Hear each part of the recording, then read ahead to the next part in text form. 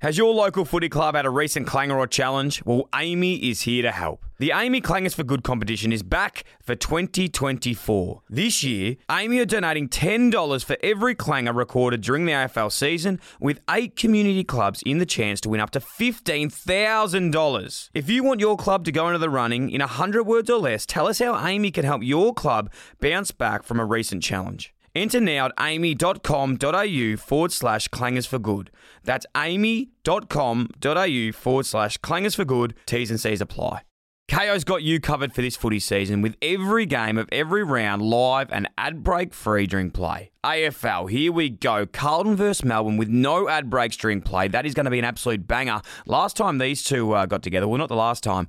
When I was there, I kicked 3. Freo versus Swans, live with no ad breaks during play, exclusive in Victoria. And the Hawks versus Saints, live with no ad breaks during play, is going to be an absolute blockbuster. It's a must-win for both of these teams. And don't forget the NBA playoffs. Gee whiz, they are going off at the moment. So many big games to mention, and they will be absolutely enthralling. Watch every game live with both Eastern and Western conferences live with ESPN on KO. There's absolutely plenty of room for everyone, so get on board with KO. Now also available on Hubble. Welcome back to the Dylan Friends podcast. This week on the show, I'm joined by former high performance manager of North Melbourne, Collingwood and the Carlton Football Club, David Butterfield. Butters is well known for his time spent at Collingwood. He was a pivotal role player in the club's success, revolutionising training in elite sport, constantly pushing the boundaries to find innovation. High altitude training being one of these. Taking AFL clubs in the pre-season over to Arizona in the US, hiking up Mount Humphreys and trekking down the Grand Canyon, as well as training in incredible conditions to help find an edge and build resilience. Butters has a huge passion in building resilience in young people. Hence his new project, Resilience Builders, in which he takes individuals and families on massive trips like hiking to Mount Everest Base Camp to learn about how hard you can really push yourself. I was lucky enough to work with Butters and he taught me a lot about exactly that, getting comfortable being uncomfortable. I hope today there's something in here for you. But before we get into it, a massive, massive thanks to the IllyXX members, Bradley Pavey, Teddy Strudwick, Jackson Peach, Thomas Pidhidnery, Damien Petrucci, Benjamin Hanrahan, Wilson Moorshead, Sean Carlos, Jakey Poulsen, and Rafi Azar. I love you, thank you, and if you're keen to join, head to patreon.com/Dylan Friends. Let's go. My name is Deborah, Dylan's mum.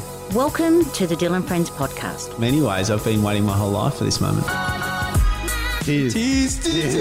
Strength. I'm like, I run. She's like, everyone runs. I'm like, but does everyone go to the Olympics? They're sitting there meditating, going, oh my God, I think I'm meditating. How good is this? I'm meditating. It's like, I had a Wu-Tang call. I was like, yo, Dylan, thanks for getting us in. Just love it. It's knuckle puck time. Yeah.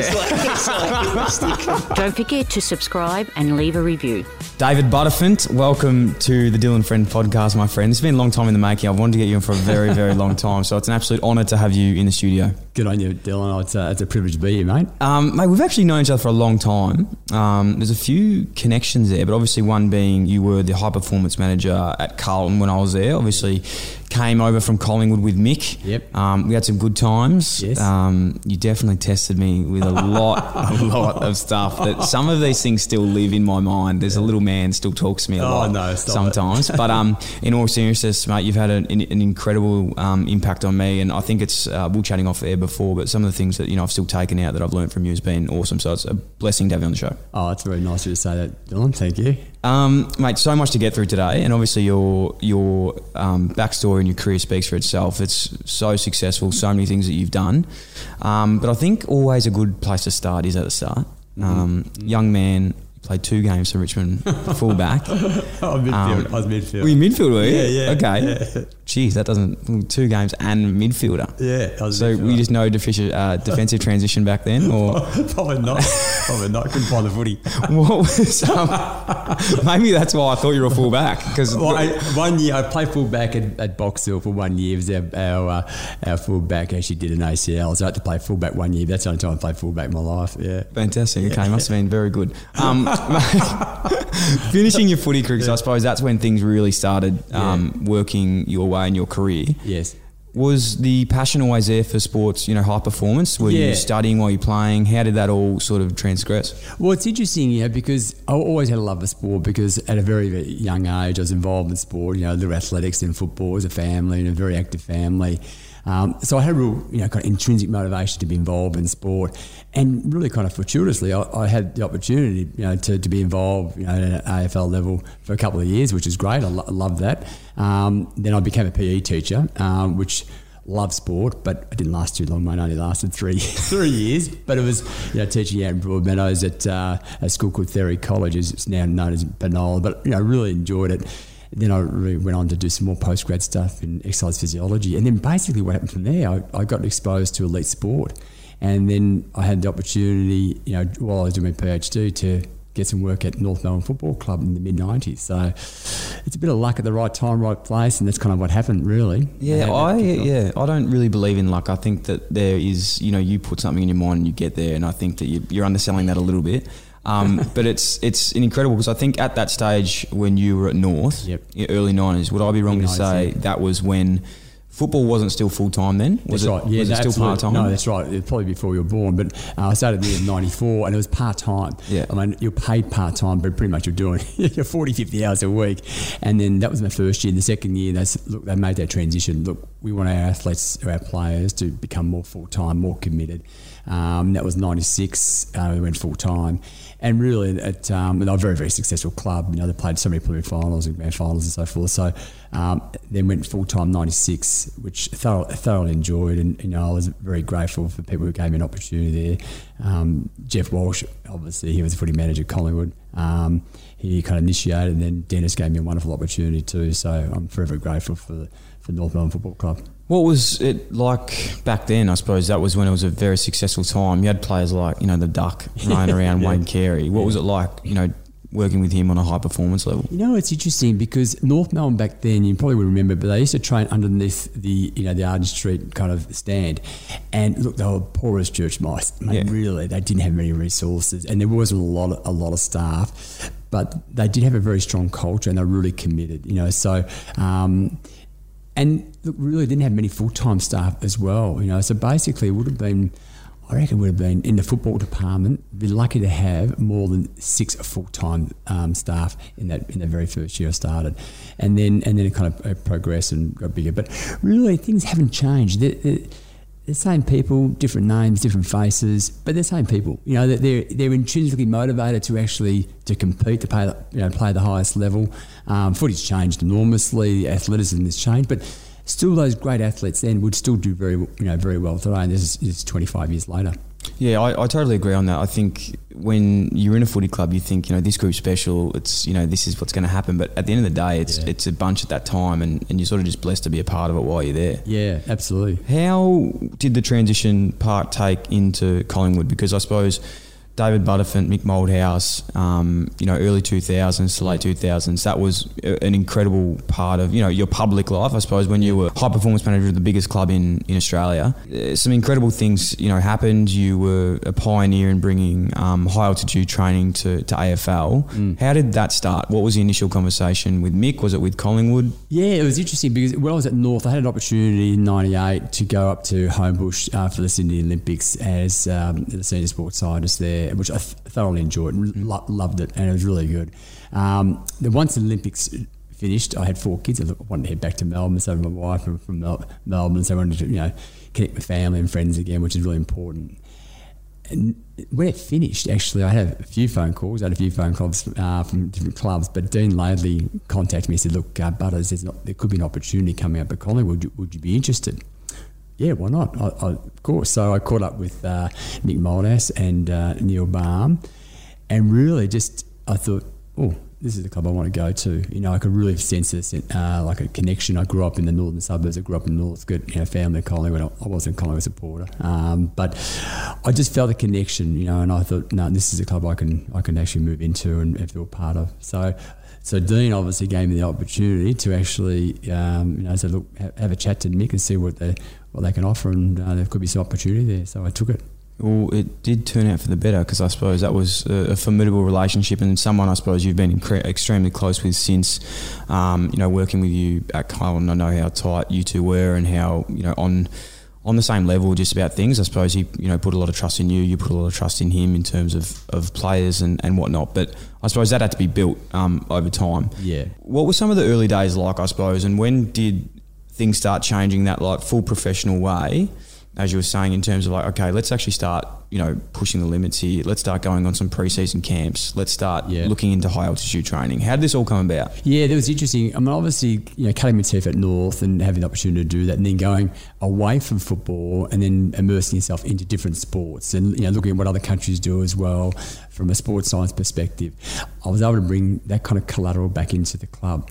The great thing about Mick, and he was so innovative, he's always open to, to different kind of techniques. So quite innovative, but also too, it's kind of collaborative. You can challenge as well, which is really healthy. And it wasn't just Mick, there's also too, Barmy did that, Walshy did it as well. They asked the right questions and challenging. It was kind of like, and that's what high performance is about. You're actually prepared to challenge one another. You can talk about mistakes, but which is really healthy. So, but to do that, you've got to have that trust. You've got to have that kind of psychological safety, and which I think we had after a while. When we missed out in 2002, 2003 and winning the flag, and we had to rebuild, and then they were kind of open and receptive to new techniques, and Eddie was as well. He wanted to win a flag. We all did, really. So what was it that we needed to do? We couldn't follow other clubs who were winning. We had to kind of break out and do something that we owned, we believed in, that's going to have an influence on shifting our performance. It's unbelievable because I think, at that time, no one was doing anything like that. Camps had been a thing for a long time, but I suppose actually taking not only a football team, but like the high, the coaches, the support staff, probably those camps, I was lucky enough to go on a couple with you at Carlton. It's nearly 50 people would come on a 36-hour trip across the world. There's always that nervousness. And it is just a relief when you get that plane back on the tarmac, when you land back from a trip, you think, oh, God, we've got everyone back. And I always had that element of nervousness and going there, which is it's quite good for athletes too, not knowing what it's going to be like in altitude and some of the stuff that we did. It's that uncertainty, really, but it's in a really kind of undistracted environment. So there's perceived risk as well associated with that too. So, yeah, you're right. It does. It's kind of, but in a way, that's what sport. You've got to have a go at different techniques that actually have an influence. As long as, look, the central priority of the well-being of players is crucial. It's crucial. But it reminds you back at, they were first introducing ice bars at North Melbourne in the mid-90s, and Darren Crocker, who you know, what are you doing this for, Butters? He looked at me as though I had green horns growing out of my head. And I said, come on, this has been going for a long time. It goes back to the Greeks doing the hot bars. And anyway, so that's where we started doing the kind of the cold therapy stuff and the cold water immersion. And then obviously down at Kerford Road, Corey McKernan still has a go at me at that. He goes, Butters, you were mad then. I think you still are mad, but you used to get us in the water all the time, and it's really just kind of that evolved. But if we don't do those things, how do we actually improve performance and go to the next level? So I think that's something looking back now that I'm so happy with it, that I got to experience with you, and I realise now probably the benefits of it was. At the time when you're a player, you think, fuck, why is this bloke making us do all this shit? Like, why are we going out? Like, why are we climbing this mountain? Why are we swimming out in the ocean at pitch black 5 a.m. around Kerford Road? But it is that mentality, and it's making yourself uncertainty. And I think that's something that I really learned from you, is the way you did things. And this is probably thinking about when you first came to Carlton, you always know people from other clubs. And the one thing you'd be like, oh, what's Butters like to the Collingwood boys? And they'd say one thing, don't ever ask Butters what the session is that you're doing.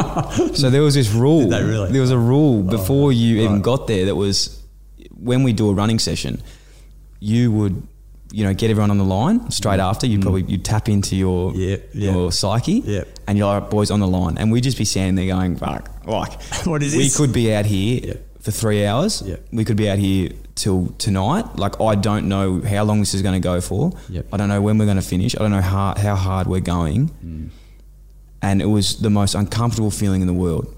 So why, I know I probably just wrapped it up then, but why did you do that?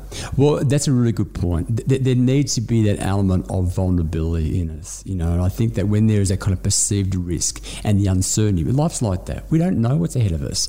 So really what it can do is that you can actually conjure up, ruminate, oh, this is what can happen, and actually anxiety can come upon us. However, when we let go and we surrender and just go for it, it does change your mindset.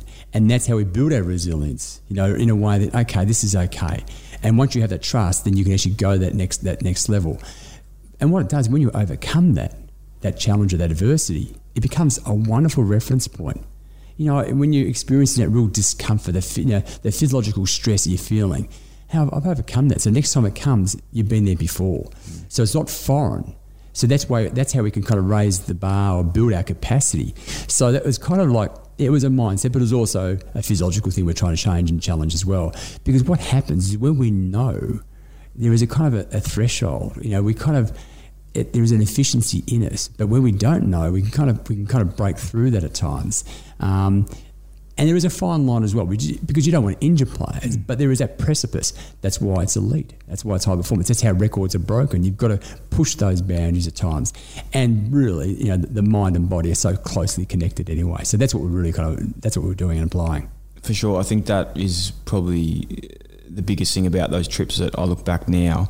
And, you know, for reference, some of those trips we went back to Arizona, Flagstaff, and we climbed Mount Humphreys, which is, I think, is it 6,000 feet? It's actually, no, it's about 13,500 feet. Okay. It's nearly 3.5. Yeah. It's 3,700 metres. Something. Yeah, it was. And that was honestly one of the most challenging things I've ever done. And you could say, you know, why are they going over there to climb this mountain? It's not going to help them play footy. But that was probably more just for our minds than anything. Of course. Like that was challenging. And I thought that was the hardest thing I've ever done until the next day when we walked down to the bottom of the Grand Canyon. Yeah. And that was fun. That was like, I thought, this would be a lot easier. Yeah. So just for reference for everyone, 36 hours fly over to Arizona. Yeah.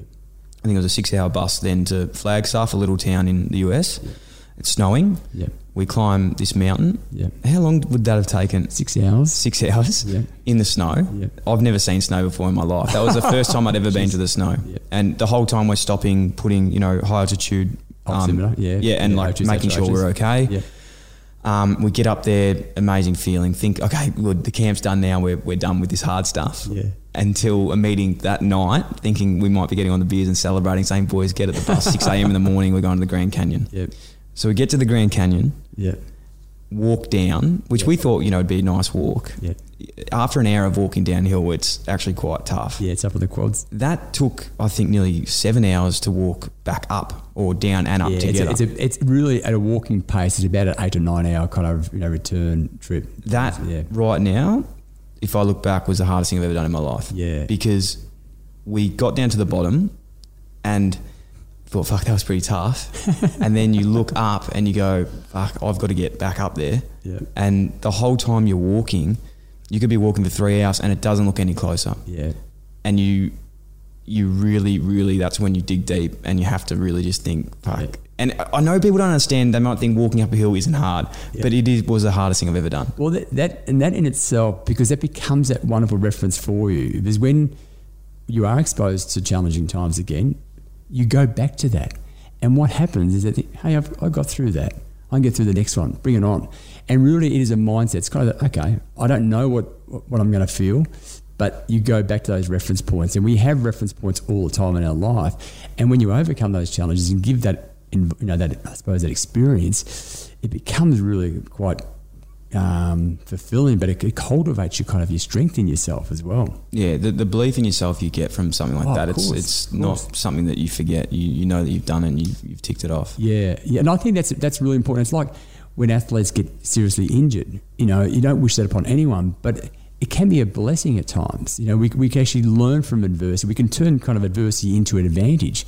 And a bit like COVID. I mean, some people will come out of COVID doing really well. They can turn it around. We kind of change our narrative around that. Just on the training camps, one more, because there's a few more camps, I suppose. You know, you did millions in your time. Yeah, you did a lot. Can you talk us through some of the camps that I think probably you thought were most challenging that you've ever been through or done with teams or even with resilience builders you're doing now? Does anything stand out that you go, that one was the toughest camp we've ever done? I'd have to say at the end of 2009, going into 2010 pre-season, I'd say that was a pretty tough pre-season for the boys. I think that following year as well, we had really tough conditions. We had minus 35 conditions. We had times that, you know, when we're climbing, you know, there's 100-kilometre winds, you know, going across the saddle, which you've walked across. Really testing But what was fantastic to see in that trip is some of the stronger leaders supporting the younger ones through, really uniting, galvanising the group, because they've been there, done that. Whereas the first year players, young guys, have never done that before. So that it was their turn to actually, okay, I'm going to contribute, I'm going to help do some lifting here and share the load. And seeing that, I think, wow, because it was tough conditions, hip height, it's snow at times, walking through that and climbing into altitude as well. So I think it became, and we used that as a reference point going into, the 2010 grand final. We kind of talked about that a lot. What did we learn? And really, the next day we trained in the dome, the NFL football stadium, for 2 hours. The boys trained at a really high rate and high level of intensity. What it demonstrates that, hey, you did a climb for 6 hours, 7 hours, then the next day you've trained. Now we played a drawn grand final in 2010. We've got 7 days to turn around. This is going to be a walk in the park. Yeah. So it became a reference point. It was a really strong reference point for them. And I said, you remember doing the, Humphreys Peak? And they said, yeah, that was shit, but I hated it. But I said, but remember what we did the next day? I said, yeah, we trained really well. Great intensity. Mick got them going. Boys are up and about. And really, we spoke about that. So look, okay, you did that within 24 hours. We've got 7 days to turn it around. We're in another grand final. So basically it becomes reference points for you when you've had challenging times. Or you go the narrative, oh, God, we're going to play another grand final, we won't be ready. So it's really that, going back to what you said before, it's that choice. We're free to actually make the choice of how we respond to circumstances. When a lot of people speak about that drawn grand final, after the game, I think St Kilda were actually in better shape. Like, they had less injuries, I think, than Collingwood. There was a few guys that were banged up. I think, Pendlebury was sick. Yeah, he was sick. There was a few other guys. You had a change in the team as well. Yeah. So from the outside, it actually looked like you were more unsettled, I suppose, than what St Kilda were. Yeah. But going back now, like, to hear that was what you referenced back was the pre-season and recovery through that week to get ready. And it's funny because, I don't know what St Kilda did, but I know where we were at, we were very comfortable where we were at. We felt that reassurance and we had that kind of belief that, we're going to go out in that game and whatever happens, we'll do the best we possibly can. And I think the players really believed that. And if St Kilda beat us, well, they were too good on the day. But on that day, we're going to do everything they possibly could, squeeze themselves to the point, well, okay, we're not leaving anything in the tank. And there was that kind of belief in them. I think you could sense it. You could sense it in the staff, you can sense it in the players as well. What were some of the other things, I suppose, that led, do you think, to that success in 2010? I know there'd be a million things, but was there anything else that you think at that time you were doing differently that other people weren't doing, or that led you a little bit better than what other people would sort of transitioning? I think what it was, we were building, obviously from 2006 made a final, 2007 made a preliminary final. There was a whole host of things, Mick had obviously got the team kind of to a position where there was a real efficiency amongst them. They really knew the game plan well. They knew each other. They had trust. I think rotations was definitely having an influence as well. And was that the one that was from the hockey? Ice hockey. Ice hockey? Yeah. So really Mick, he was very innovative in this whole approach, but so was Guy McKenna. Really in a way, we were chatting and said, look, we've got to get him fitter. I said, yeah, we're not going to get him fitter now. It's too late. It's halfway through them. He goes, well, if we don't get him fit, we won't change their intensity, or somehow we'll just fall into the finals type of thing. So then we looked at other sports and we came across ice hockey, and they change on the fly, and we know that the frenetic pace and the intensity, the speed is high. So we thought, why don't we do that? Obviously that will influence our efficiency, and we started trialling it. Most clubs were averaging 40, 50, and then, I think in the West Coast prelim, the final before the prelim, we had 110 rotations that day, and that was a drawn final over there. And then the next week we played against Geelong, and we're coming at them, and they were just too good and they won. But we realised that formula worked. That we were able to sustain the intensity, had a positive influence on some of the players. Dane Swan's a typical example. Yep. He's a powerful athlete, but just to rotate him frequently to keep his intensity levels up made it very hard for players to tag him. It's unbelievable, and I think I don't know if you'll take credit for this, but you've probably single-handedly fucked the AFL's cap rotations. I think that's probably your fault. You can probably put your hand up for that. Well, that's actually interesting. Was Kevin Bartley's hated it. I reckon a lot of people hated it, but really in a way, the game was at a high pace, and I think for the protection of players as well. I think that, who really cares? You see people rotating on and off. as long as you're getting good quality of game and you can sustain. I never understood why they actually banned it. Like, why was it so wrong to do? Good question. I don't know. Well, I mean, really, because you were too good, like because they were too fit. Or well, the thing is, there's no research to say, well, okay, this is it aesthetically? We'll come out and say it's aesthetically. I mean, I'm with you. I don't know what is the reason why. I mean, really, what we found in our research, it actually mitigated some injuries because you were able to control the load. You could actually increase longevity of players playing as well, so now it becomes what they're hoping is decreasing the rotation. The game will open up, but things like decision making may be compromised. Skill level, they can't break the lines and not as explosive. Is it going to open the game up? We don't know. I mean, it's kind of like they're based on inferences. You really should be basing it on objectivity, on the data. This is what's happening. Okay, well, yeah. Protect the player's well-being. That's what's really important. But don't say there is an injury related. There was never an injury kind of related kind of correlation there at all. No, and it's look. You've obviously got the credits to talk about this. I don't at all. But I just get really annoyed when I find sometimes in AFL that we just change a rule, and then we change a rule because we've changed another rule that has to suffice the rule that we changed in the first place. Yeah. Like you look at, I think soccer, for example, they've been around for a lot longer than us. They've had 3 rule changes their whole time. Yeah. As soon as someone gets good at something here, it's like we cap it because we don't want them to. Like that's just what happens. That's innovation. That's yes. Like what people are there to do. And they will, and good coaching will do that. They'll find methods, the way to actually manoeuvre their team around that to get that advantage. And that's what they do. They jump ahead. I mean, and I don't think clubs get concerned about the rule changes so much. They tell us what they are, what's going to happen, so then they can start to prepare and plan in pre-season and put it into their kind of, their programming. I want to ask you this, and I hope you can give us some enlightenment, because I do speak a lot about, some sessions that we used to do, and I won't mention again, but there was a Kerford Road one, which I will reference in another episode if you want to hear the story. I've just told it too many times. What are some of the biggest punishment sessions that you've taken or put the boys through in your time? Oh, jeez. You make me feel like an ogre, like a tyrant. No, but these are warranted by you. They're not just for no reason. They're very warranted. Yeah, and really punitive. I mean, obviously, one of the things of most clubs, if player slips up, then most of the whole team would go in. One in, all in. Yeah, yes. Kind of thing. And that's great, because that's you're supporting each other. I mean, really, I'm big in rewarding positive behaviour, not actually acknowledging kind of but there was some therapeutic benefits. Look, when we go into the water and it's dark, fear is upon us. Fucking oath. Yeah, and what happens, fear is natural. Like, you kind of feel it. And basically you need to embrace it.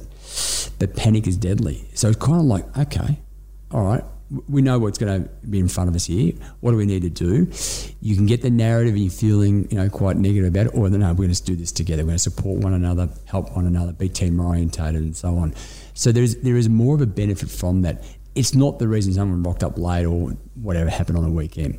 It's really, that's only a very, very small part of it. This is an opportunity to actually do something collectively that takes you out of the comfort zone. And by doing that, becomes a reference point. How we got through that? You talk about have a laugh, and you're still talking about it today. Oh. You're probably bagging the shit out of me for doing it. Don't worry, well, probably other hundreds of players would do the same. That idiot, what he was doing, the jellyfish and so forth. But look, you have a laugh and you come away, how do you feel? It's actually... It's a process you do, but the outcome is quite positive, really. Yeah, definitely. No, I look back on that now, and I do really look back on it fondly, because it is one of those things that I'll never forget. And I think something that I have, gone back to is how cold it was, how dark it was. But yeah, in terms of fear, like you are petrified. Like you don't know what's going to happen, and like you said, you don't even know when it's going to finish. Yeah.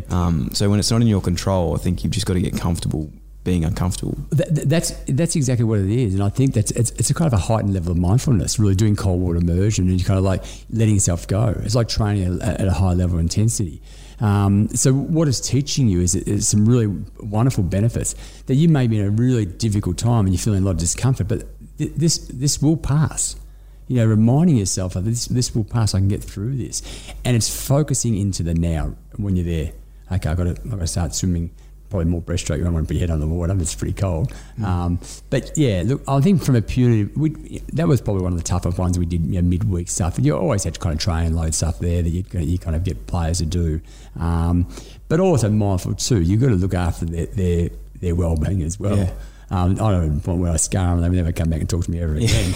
So therefore I had to do it myself, so I was never going to get them to do it, and I wasn't doing it. And to your credit, you were always actually doing these things with us as well, which was I found even weirder that you'd want to do that. Well, I kind of thought I can't get people to do it if I'm not prepared to do it myself. So I'm really big in congruency. You got to walk your talk, and I think that's really important. I think not just in sport, but I think in leadership, life as well. If you're asking people, would you consider doing this? Well, do you do it yourself? Yeah, I do. I do invest myself into that. Huge. No, it's so true, mate. And I do look back on that and think that it has taught me a lot in my time. KO's got you covered for this footy season with every game of every round live and ad break free during play. AFL, here we go. Carlton versus Melbourne with no ad breaks during play. That is going to be an absolute banger. Last time these two got together, well, not the last time. When I was there, I kicked 3. Freo versus Swans, live with no ad breaks during play, exclusive in Victoria. And the Hawks versus Saints, live with no ad breaks during play, is going to be an absolute blockbuster. It's a must-win for both of these teams. And don't forget the NBA playoffs. Gee whiz, they are going off at the moment. So many big games to mention, and they will be absolutely enthralling.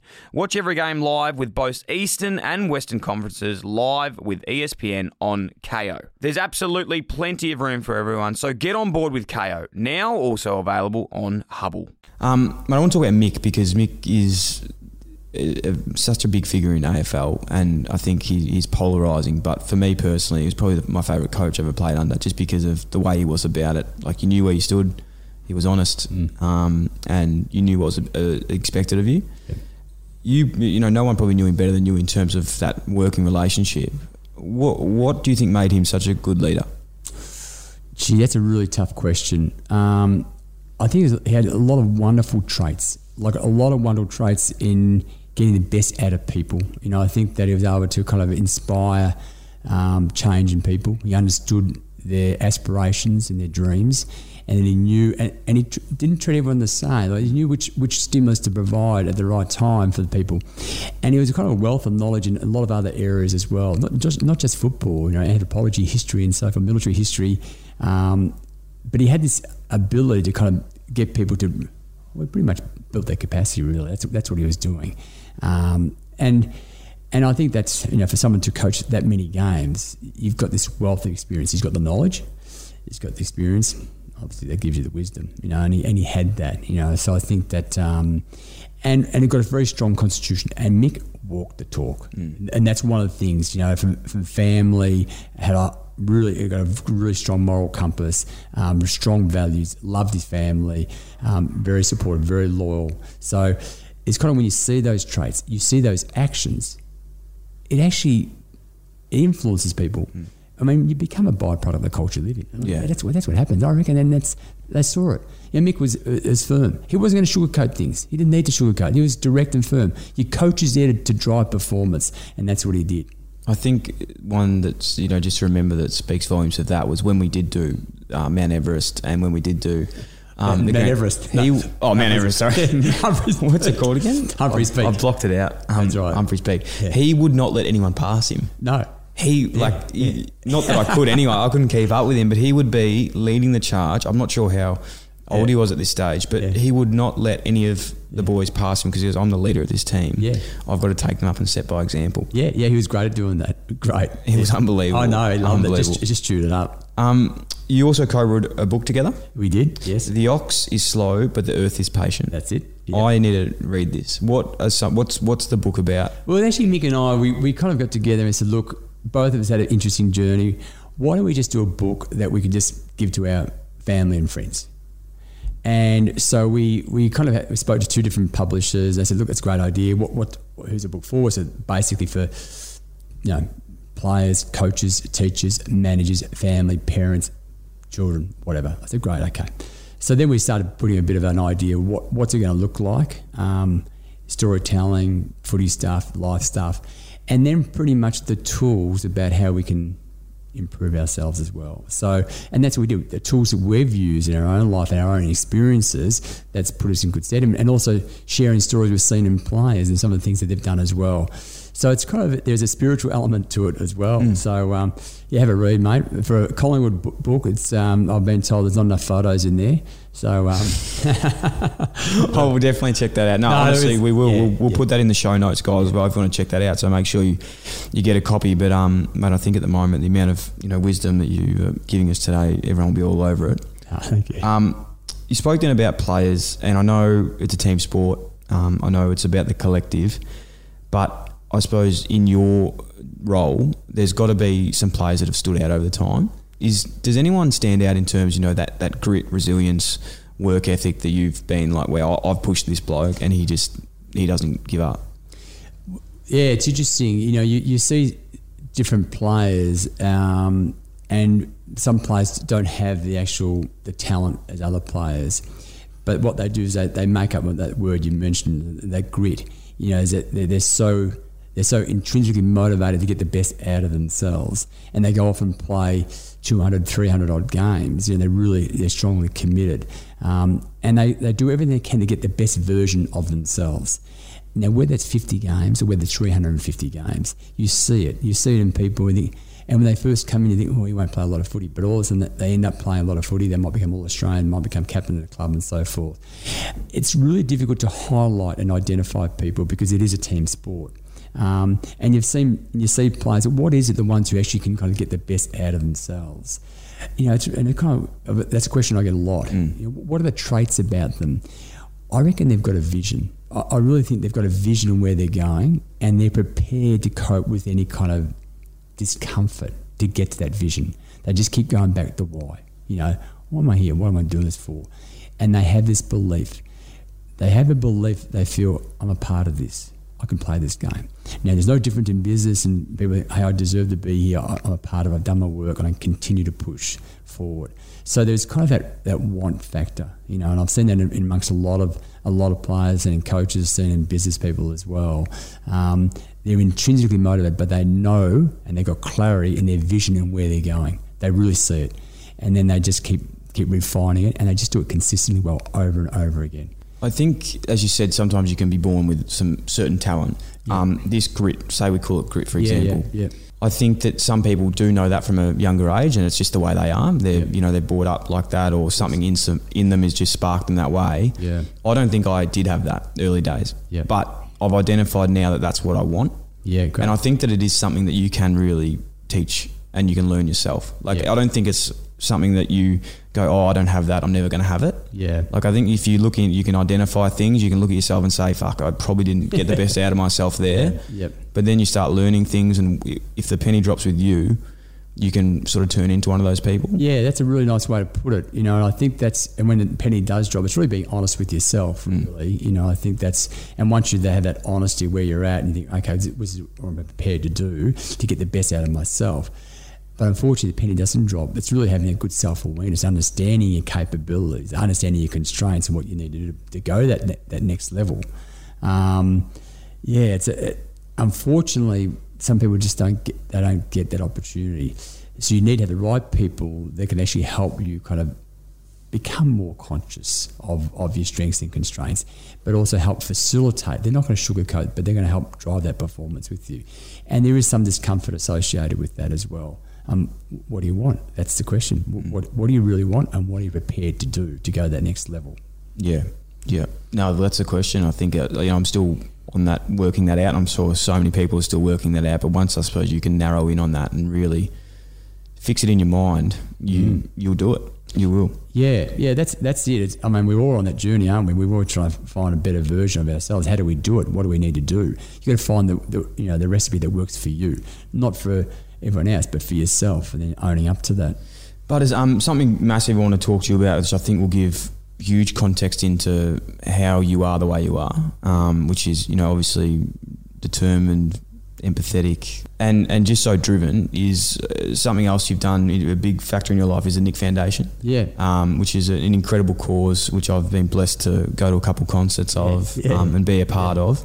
Can you talk us through the Nick Foundation? Yeah, sure. And how it came about? Yeah, look, it's a small foundation. We've been going for it's over 11 years now. But 11 years ago, my son took his life. He was the oldest of 4 kids, just turned 20. And And it really rocked us, really made it difficult for us to push forward in life. You kind of just get into a stage where you just want to go in a cave and hide from everywhere. But going back to what you said before, we had a choice. And I remember saying this conversation with my wife, Maria, and she said, we've got a choice here. We can get better or get better with this.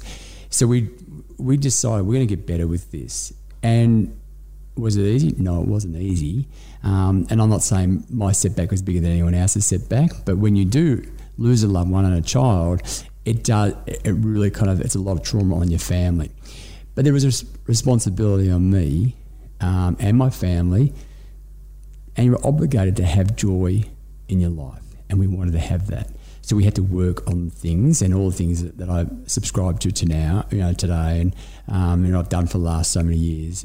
It's really helped me to get out of that pit of pain, and I look back and it can enrich you as well. It gives you a really strong perspective of life, but also too, you get caught up thinking too far forward. But no, it's now the present. I'm enjoying this conversation with you now, and I'm happy to share this story because I know that other families have lost loved ones as well, and mental health is on the rise. We know that, anxiety and depression as well. So, really basically as a family, we stuck together. I had some very strong friends that supported me as well. The club were very strong at the time too, that I was forever grateful for. And basically now, we've had 4 grandchildren now, which is lovely. A lot of things in our life that we've actually been able to achieve since his passing. And it's really that continual kind of moving forward.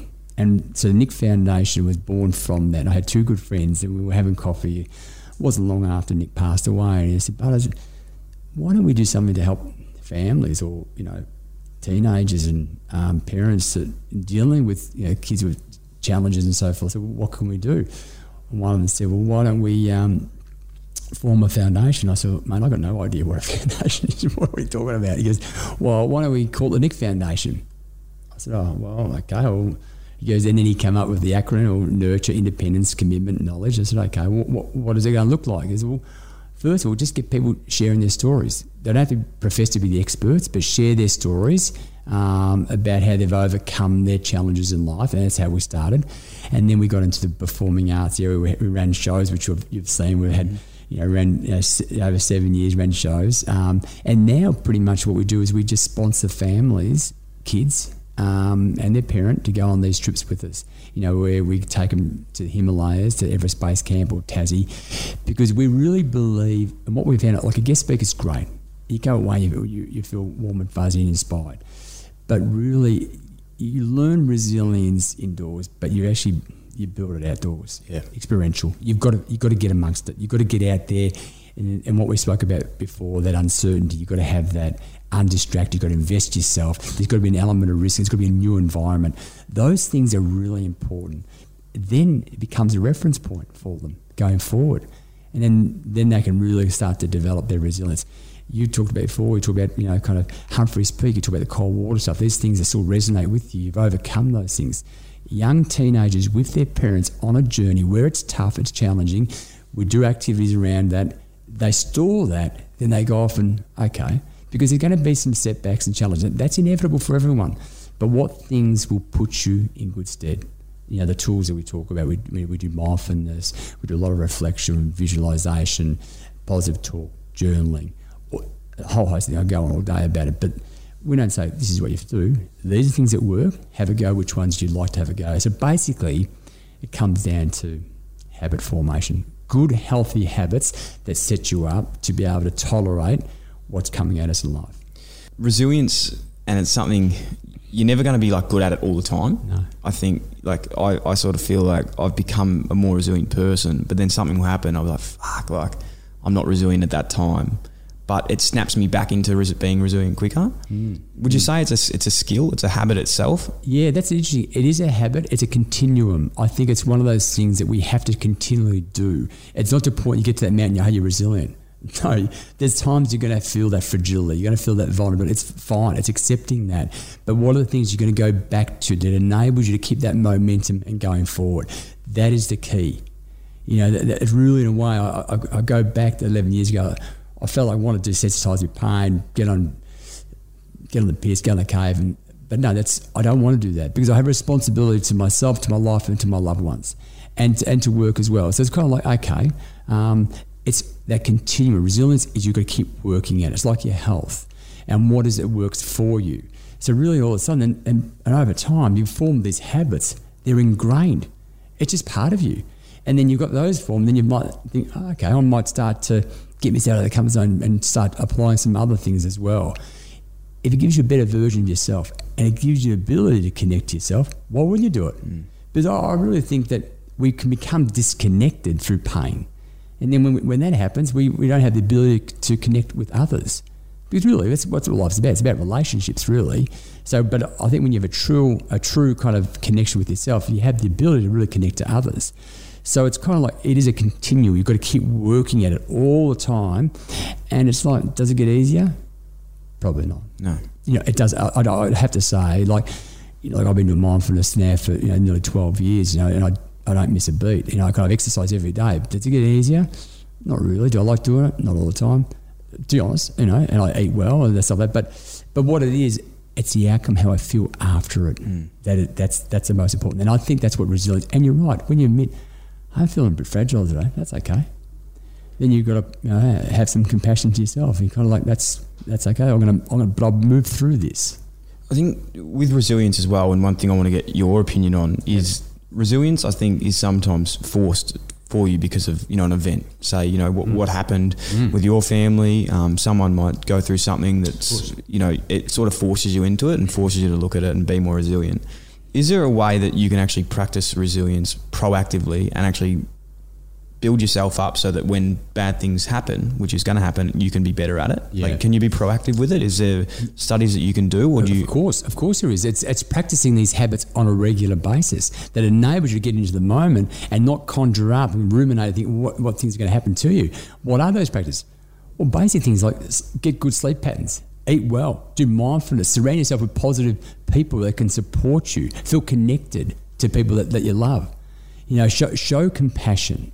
And then also there's a whole host of things, but it's doing these things regularly, not waiting until when that shit hits the fan, you think, shit, what do I need to do? How am I going to get out of this pit of pain? What am I going to do? But these things I've been doing, I keep doing these things. Just getting out of your bed, moving forward that day. It starts small, tiny steps. I think it's got to start at a young age, and then it's kind of like building upon that because we know it's going to come at us at some stage. But we can learn. When we have discomfort, we learn, we reflect. What do I learn about that? Yeah, okay, that was pretty painful. What do I need to do to get me out of that? So you go back to those kind of habits that get you out of it. So really, yes, you can build resilience. Yep.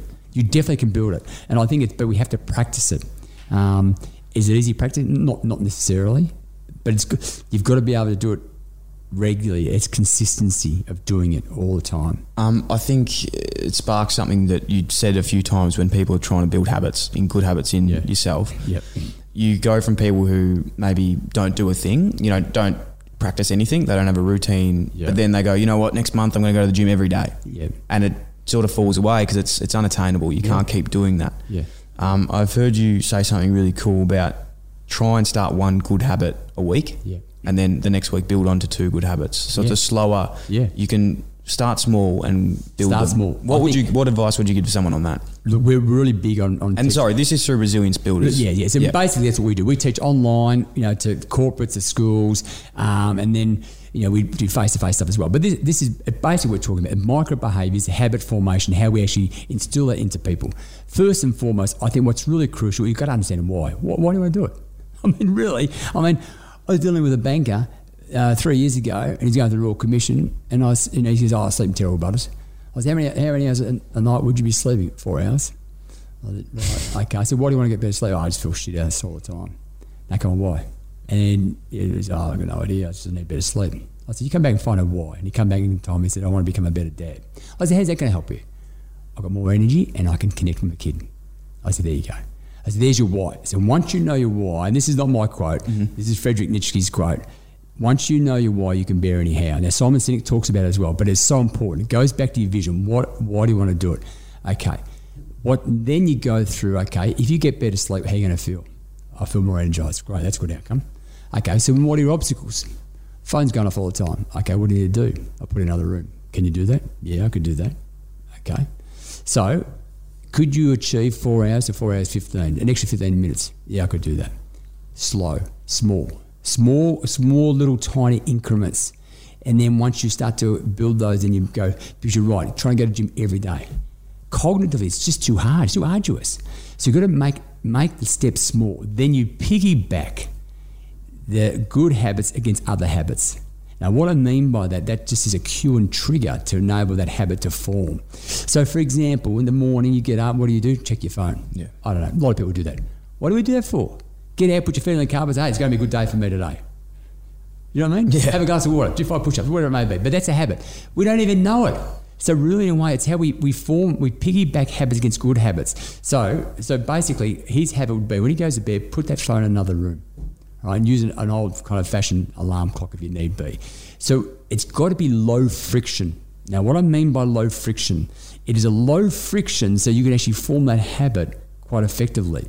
So Netflix has done it well. What happens at the end of the episode? What does it do? Starts again. Of course. It's low friction. Makes you want to watch the next episode.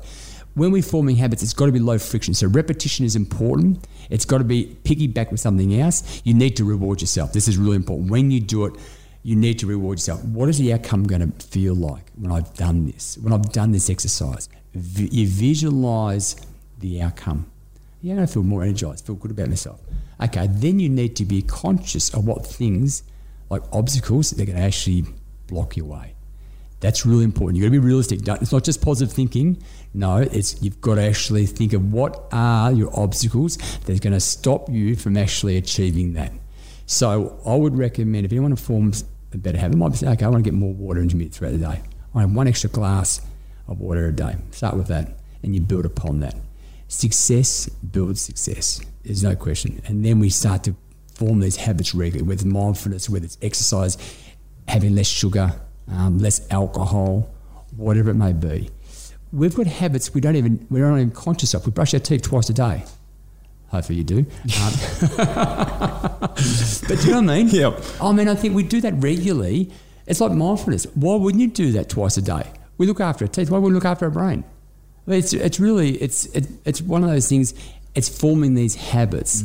We do it, and it's compounding just over time. That consistency over time, we make these adaptations and positive benefits. So really, I think the habit formation, New Year's Eve kind of resolution, everyone's talking about, what are you going to do, bucks this year? You know, you're going to, okay, all right. But it's sticking to it. You need some accountability as well. That's really important. You need some accountability. And if you've got some support around you too, you know, that will help as well.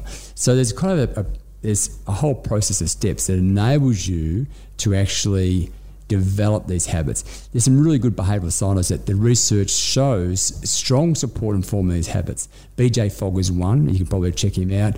I think Wendy Wood's another one as well. There's a lot forming these habits. These are researchers have shown what are the sequences you need to do or the process you need to do to be able to stick a habit. I love it. And I think the biggest thing that resonates with me in that, and I think people need to take on board, is the fact that you do start small. Yeah. Start small, and when you do one, you'll feel so good about yourself. Yep. And then because you've done it. If you chop off too much and try and do 10 things in a day, you'll probably have the reverse effects. You won't get the 10 done and you'll feel shit, then you just give up. Of course, because that's when we start to self-sabotage ourselves, that negative talk. But when you start getting success, you go back and reflect, what did I do well there? Great. What could I actually do to get better here? So you start to ask these kind of self-coaching questions. And all of a sudden, hey, I've got this nailed. I'm actually doing well.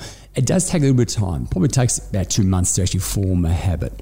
But it's no different to forming a habit like talking positive to yourself. Smiling to your colleagues more regularly. You know, are you smiling to your boys? Always. Hopefully. Yeah. But you know what I mean? That's a habit. Posture is another one. The speed that we eat. All the little things, it's being conscious of what you're doing. And I think that's really, once we start become conscious of that, all of a sudden, it's like, oh, okay, I can do it. If it becomes arduous and it's cognitive energy you're using all the time, geez, you're going to drop off. I think, speaking of habits, and one that you reminded me of, that honestly, this has probably been a big factor that you've helped with me, is my language and the way not that I talk, but I talk to myself.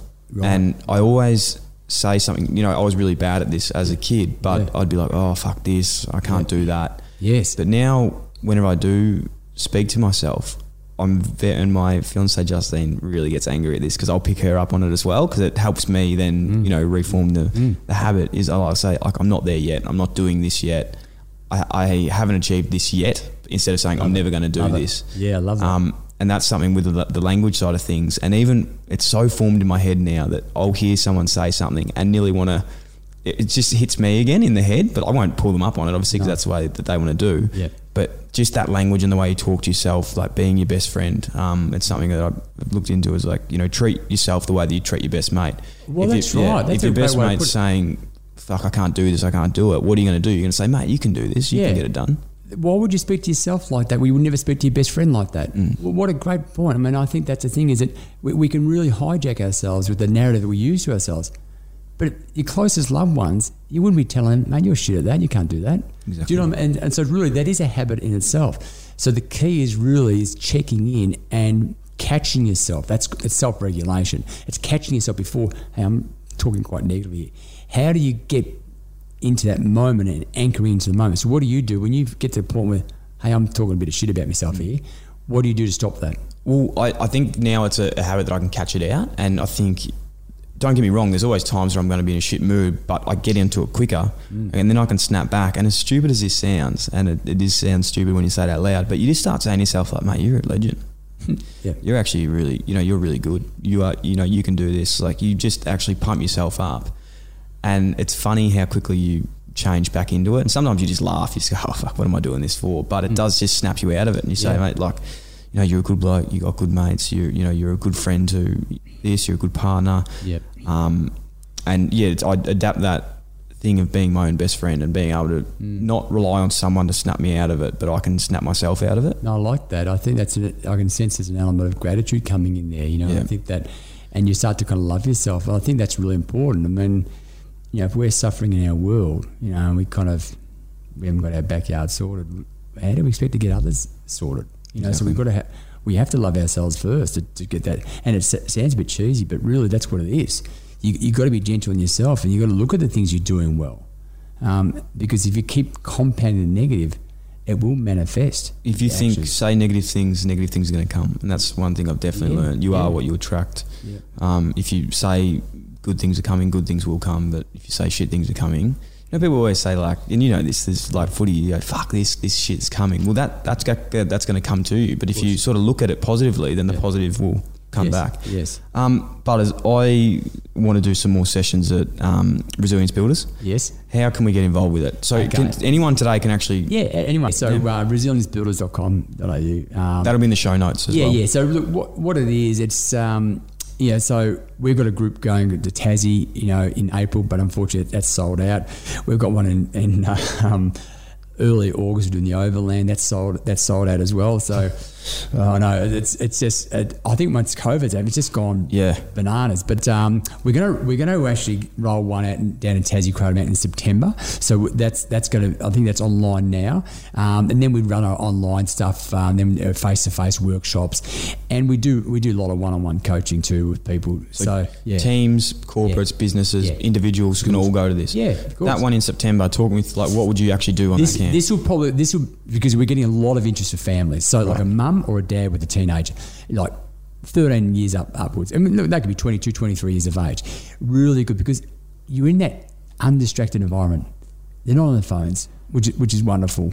You're connecting with other people as well. You're doing things that you probably wouldn't have done in the past. You're going to do some cold water immersion. We'll do a lot of mindfulness there. We do activities at night where you start to search yourself. You're really going into an environment where you're going to lose your mind, but find your soul.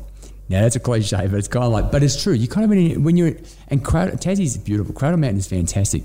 When we do our trips in the Himalayas, the first 2 or 3 days, some of the teenagers, this sucks. Why is that? Oh, no Wi-Fi. But the 4th day, they're talking to other parents, talking to other kids, and they're immersed. They're in that undistracted environment. They're invested into that. It's a new environment. There is a perceived risk as well. But obviously, the health and safety is our number one priority. We've got to make sure we get them to that point where there feels that kind of perceived exertion, perceived risk. And what happens, that becomes a reference point for them. So we do some assessment as well on them, on the mum and the dad and their teenage child as well, and that becomes a reference point for them going forward too. So it gives a little bit of rigour and objectivity around where they're at too.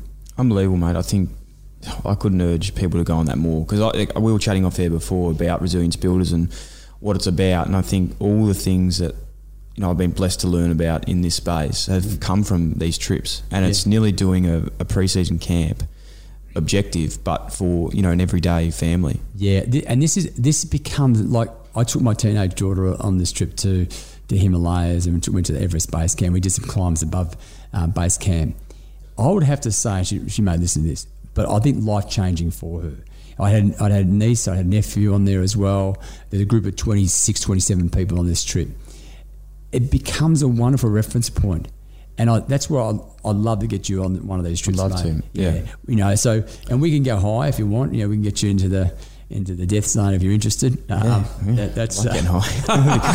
you might think, "Butters, what are you doing to us?" But no, seriously, I think it really what happens. We get caught up in the everyday kind of lifestyle here. But when you're over there, and our Sherpas. They're so altruistic, they're so giving. It just you come away and think, oh, that was a fantastic experience. So we can't wait to get back over there once COVID's kind of been under control. We'll get over there maybe later this year or early next year. It was the one thing I think when I played footy that I thought, I finished footy now. I'm not going to have to exert myself ever again and put myself in these positions where I feel depleted. But now it's the one thing I probably miss the most, that feeling of actually being vulnerable and being like, I actually have nothing else to give. So what do you do now to get yourself out of that comfort zone? What do you do as a regular routine to squeeze yourself? What do you do? I think the only thing I do that's physical is I go to the gym, but there's no way I'm working as hard as I was when I was playing footy. But the one thing I do challenge myself in now is my work ethic. In my work, I feel like I've never worked harder in my life.